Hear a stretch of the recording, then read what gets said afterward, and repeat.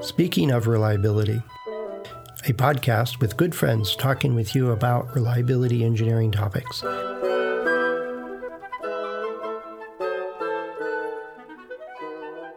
Welcome to Speaking of Reliability. This is Fred Schenkelberg. This is Greg Hutchins. Hey, Greg. Hey, do you have a favorite boss? I know you've been consulting and on your own for quite a while, but maybe client would be another way because they're technically a boss when we're consulting. But do you have a characteristic or somebody you point to that is like your favorite, that one you just followed to the end of the world kind of thing? Yeah. So I've had all types of bosses, and some great. Some were leaders, some were bosses, some were death march bosses. And probably over the years, I became the latter, which is a little bit of an embarrassment. But yeah, one of the best bosses I had was an SVP for one of the large firms, consulting firms. And he would always ask one question: what problem are we trying to solve today? Yep. And that became ingrained in me really early in my 20s as a worker. A great boss, had basically half-hour meetings with him weekly.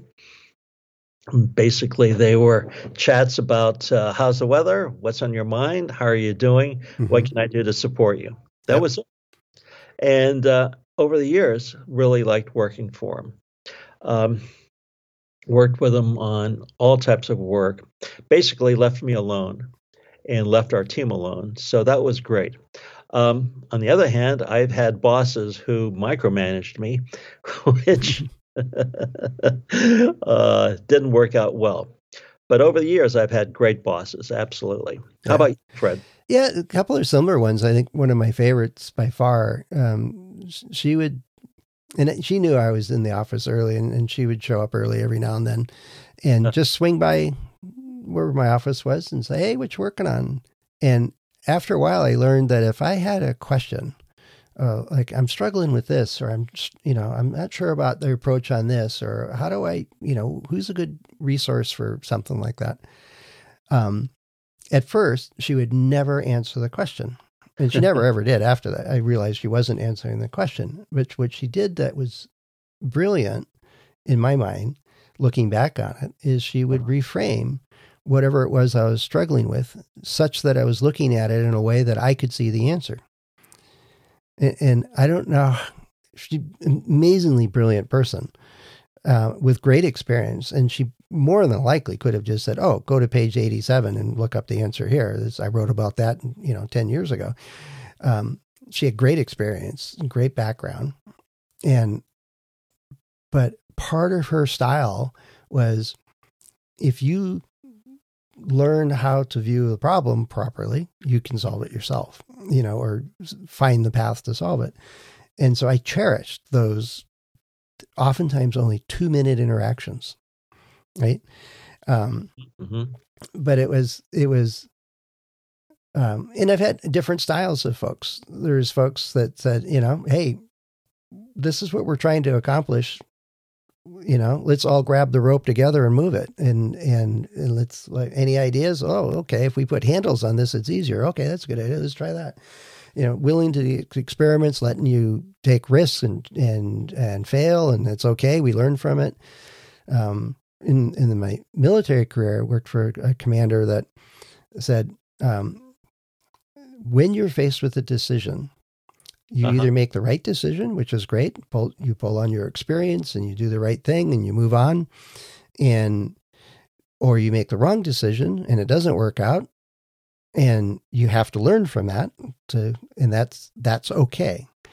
And you will make mistakes. It's bound to happen. We have to make lots of decisions, and you're going to make mistakes. And as long as you're learning from it, then you're okay in my book. And then he would reinforce that by, hey, that didn't work out so well. What'd you learn? Kind of thing. You just got to know that it was okay, and that we would talk about it and figure out what to do next.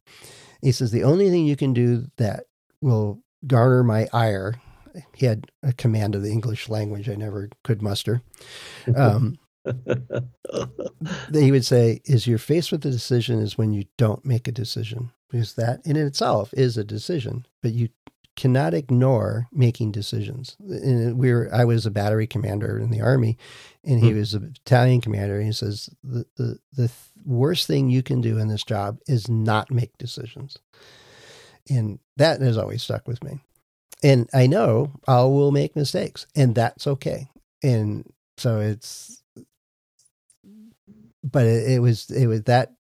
those two were probably my pivotal examples. And there's plenty of others that I have plenty of stories about, good and bad.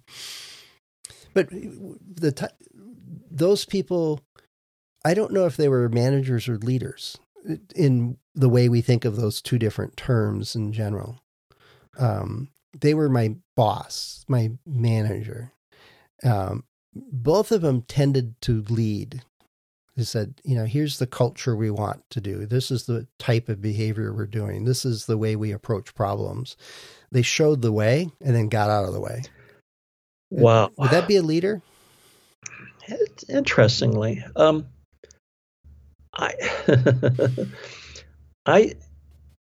leaders that I saw, unfortunately, at a very high level, quite often were chameleons. They had extraordinary technical abilities, way, way above the herd, 3 Sigma out. But they were also chameleons, meaning they could situationally read a group of people or read a person and tailor their response to that person. Now, I had another leader, ex-Marine Corps light colonel, who basically would say, when we had a meeting, if the two of us are thinking alike, one of us is not needed. Right. And then he would look at me and say, with the implication that it wasn't him. Well, what are you going to do in that situation? You're going to disagree with that? Just to, Yeah, he put you on the spot right at the start. But I know what he means. I get the idea. Yeah.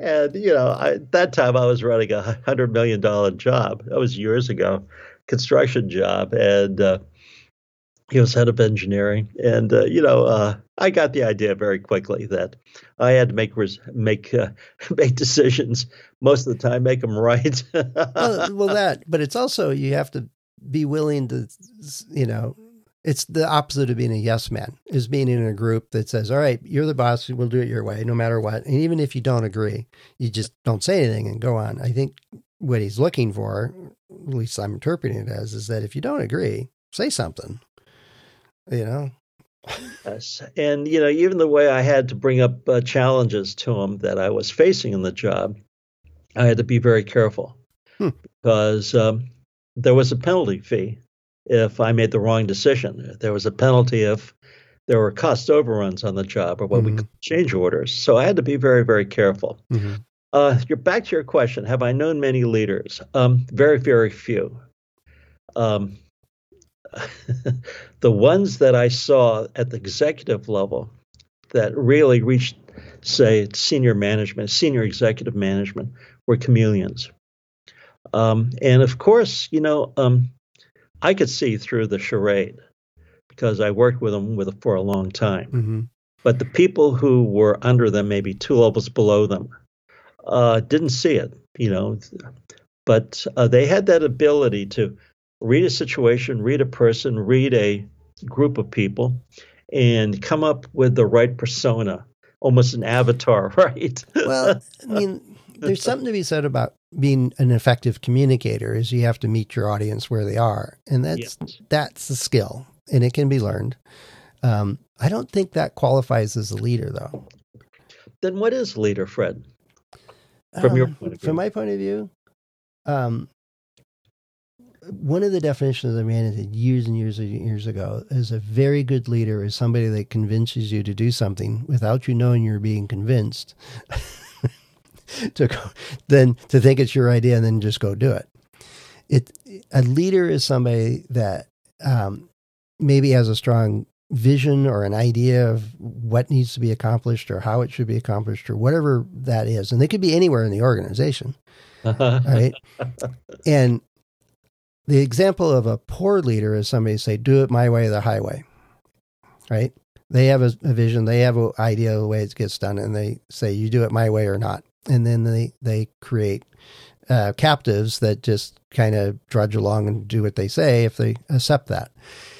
Whereas in my mind, a good leader, because you can be a bad leader, I think a good leader is one that says, I'm going to help you engage with this idea, this thing that we want to accomplish, create this product or build this building or whatever it is. And some of it is answering the question, what's in it for you? The WIFM, what's in it for me type question. And so people say, oh, okay, we can do that. Some of it is change management, saying this is why we're doing this. This is what the benefits are for you, for everybody involved, and so on. Some of it is the encouragement and enablement that people then can take action and make decisions and help create whatever it is that the objective is, or what sort of another. A leader is somebody that gets a group of people heading in a similar direction for some common objective. And it might be my military background is that. And part of it comes from that if you're, a platoon leader and you got 10 people with you and you're charging a hill, you don't have time to sit down and discuss and brainstorm all the best tactics and what's the next decision and everything else. You need to have 10 people that can assess the situation, make good decisions, all with the eye towards whatever the objective is. And a leader creates that culture so that it happens. A manager just gets them all there with all the right equipment, right? A leader has that enablement and common understanding of what needs to be done and the skills to go about doing it. A manager makes sure they're paid on time and get 3 meals a day. It's different to me. That's military background, but leaders in business have a very similar, like my boss that I really enjoyed, she would come by and it was those subtle conversations and encouragements and recommendations and, oh, you should talk to so-and-so kind of thing she did that was enabling me to accomplish her mission. But I never felt like I was being assigned to go do it. But I would do, if she said in our annual meeting, these are some of the things we need to go do, I had a pretty good sense that I was already set up to make that happen. But it never, ever felt like I was put on or told what to do. That to me was a really good leader. Yeah, and that brings up the question of what makes a good employee. Is it the ability to manage up, manage across, or manage down? So a quick story. And this basically is Margot, my daughter. She's 22, got her first job internship. And she's going through lots of interviews. We'll learn what people are doing and who's in the company and what are they. Yeah, that's all good. Absolutely. And she's got an expression that she's been using. And what you brought up the term WIFM, what's in it for me? Mm-hmm. And she uses the expression with you, what's in it for you. Yeah. And she sort of coined the term and uses it almost in every conversation in the company. So obviously getting some impact and attention. Mm-hmm. But that's basically could be one form of leadership, which is managing across, down, as well as up. Yep. Looking out for the other person, what do they need, mm-hmm. and delivering on that. Yep. Because that way is a form of, again, going back to our previous podcast, is a form of networking. Yep. Building trust, building rapport, ensuring that the mission is taken care of, whatever that is, right? Right. Not looking out for yourself, but looking out for the other person and what's right for the group. Anyway, just a thought. Yeah, it's good. Now I'm also thinking that the title of this one was manager and leader. Uh-huh. I think leader like this example with Margot, could be anywhere. Could be anywhere in the organization. Intern, a sole reliability engineer in a corporation. It could be a technician on a production line. It could be pretty much everybody has the capacity or ability or the potential to be a leader and to affect change and to accomplish objectives and so on. Managers are, in our culture anyway, are almost always synonymous with somebody that's labeled a manager. They're the first level supervisor or a boss or a vice president or something like that. They're in the management track, right? Some of those managers are leaders, not all.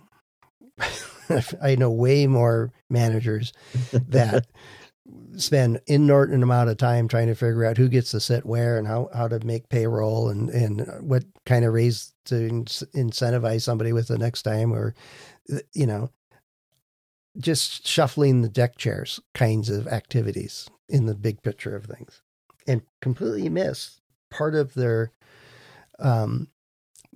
duty in the role they're playing is to lead the group or lead the folks that they're managing. And I think, to me, a manager does the administrative work of managing, of organizing a group, but they don't provide insight or inspiration or enablement or anything else.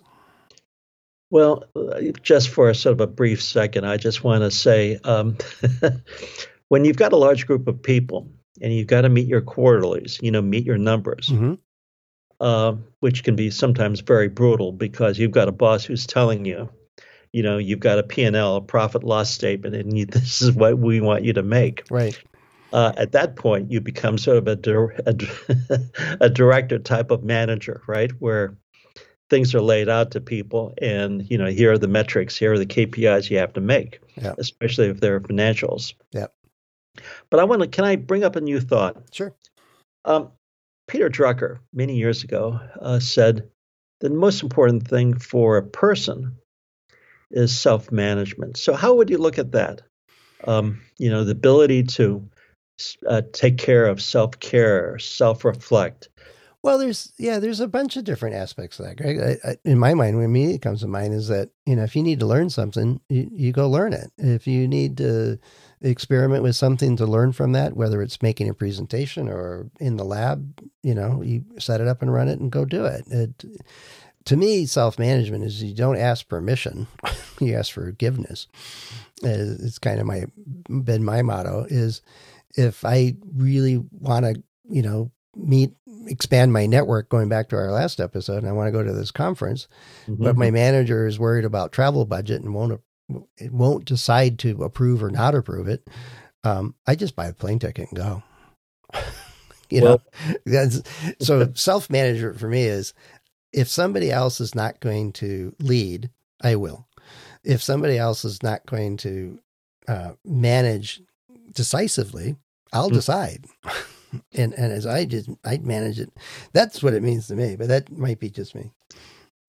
But that goes back to the culture of the organization. What happens if you're introspective and introverted and you don't want to self-manage yourself? Well, those people, I ran into folks like that in this group I was in. And we had that boss I really, really liked. She was running the group and she had 5 managers under her. And I worked for one of them that just could not make a decision, and nobody wanted to work for the guy. It was a combination of microman. He complained that I had too many ideas. That was one of his feedback to me. It was in my annual review, is that I have just too many ideas. Okay. You guys set up this competition to see who could have the most ideas for future projects. Wasn't that the point? He goes, well, you had too many. Okay, well, whatever. So I went to my director and said, this isn't working. And she goes, yeah, I know that. You can manage yourself. So myself and one other guy started our self-managed group. And eventually we had so many things going on, so many projects going on. She said, you're doing great. Everything's wonderful. I don't have any complaints. but you really need a manager because, somebody's got to take care of all the administrative stuff. And so you go hire your own. If one of you two don't want to be the manager, and we looked at each other like, no way, death knell. We're engineers. He said, you got to go find your manager. And so we did. And it ended up being another great leader experience. So that worked out really well. But yeah, self-managed to me is you have to do that whether you've got a good manager or leader or not. You have to manage your own career. I think whether it's within your project that you're working on or the group you're working with, but in the long term, nobody else is going to tell you when you need to change jobs or when you need to try out a new, challenge or whatever. You got to figure that out. Yes. So the bottom line is there's a lot of concepts around management and leadership. And basically can be contextual, where you sit, where you stand, yep. And are you one of the favored few? Because, if you're not one of the favored few, your leader might just simply be a manager because you don't like him or her. Yeah, or that's their only interaction with you is completely administrative, right? Absolutely. Where with the people that they're mentoring, they're actually perceived as leaders. That's a good point. Well, I've been on both sides. Both on the manager side as well as the subordinate. And in both situations, I'd rather be the the high potential employee that's being mentored as opposed to the one that's being excluded from meetings. Yeah, there's a lot to be said for that. It's and you did mention that. There's so many aspects to this, and this is just it's not. 20 minutes is not enough to do justice to it, but certainly not a cartoon meme on a social media platform doesn't do it justice either. But I think there's so many different points to this, and we'll have to come back to it. But in the meantime, if we ask our listeners, what would they like to know about it? A combination of what's your best and worst leaders. That might make an interesting book in and of itself. That's a good point. Or videos or more podcasts. Yeah. And another question I have that I should probably make a note is can you help your boss become a good leader? Can you, manage up so that they become the leader that you need kind of thing? But if you're listening to this, if you got some questions in and around this area, and I'm going to tie it into reliability just with one comment is that reliability engineers have a unique perspective across many organizations that very few in the organization have. So you can take on that leadership role much easier than somebody that's working as an electrical engineering designer that's only doing one circuit, for example, and that's their task. Whereas we often get to see so many other things that actually seeing the opportunities to be a leader is actually pretty easy, in my opinion. But that may be a subject for a whole nother whole series of podcasts. But anyway, if you got a question on this or insight or observation or something like that, let us know. Head over to accendoreliability.com/go/SOR, or you could find Greg or I on LinkedIn or on our About pages on Accendo. Lots of ways for you to get in touch with us, and we'd certainly like to hear from you on this topic or on any other of the 775 other topics we've talked about in this podcast series. We certainly would like to hear from you. So with that, Greg, I think we'll wrap this one up. I'm going to go lead my way over to wherever lunch is being served today at the house. It might be outside. Me too. Lucky you. So anyway, thank you very much. This was a fun topic. I'd like to know what type of self-management challenges are you having in life or work? So just a thought. Yeah, no, that's a good one. Yeah, that would be a good one to talk about. All right. Cool. We'll look forward to hearing from everybody. Thanks so much, Greg. We'll talk again soon. Absolutely. Thanks much. Bye-bye now. Thanks for listening to Speaking of Reliability. We invite you to join the conversation. If you have a question or a topic that you think we should discuss in a future show, please let us know. You can find a comment box below the episode show notes, or just leave a note as part of a review on iTunes.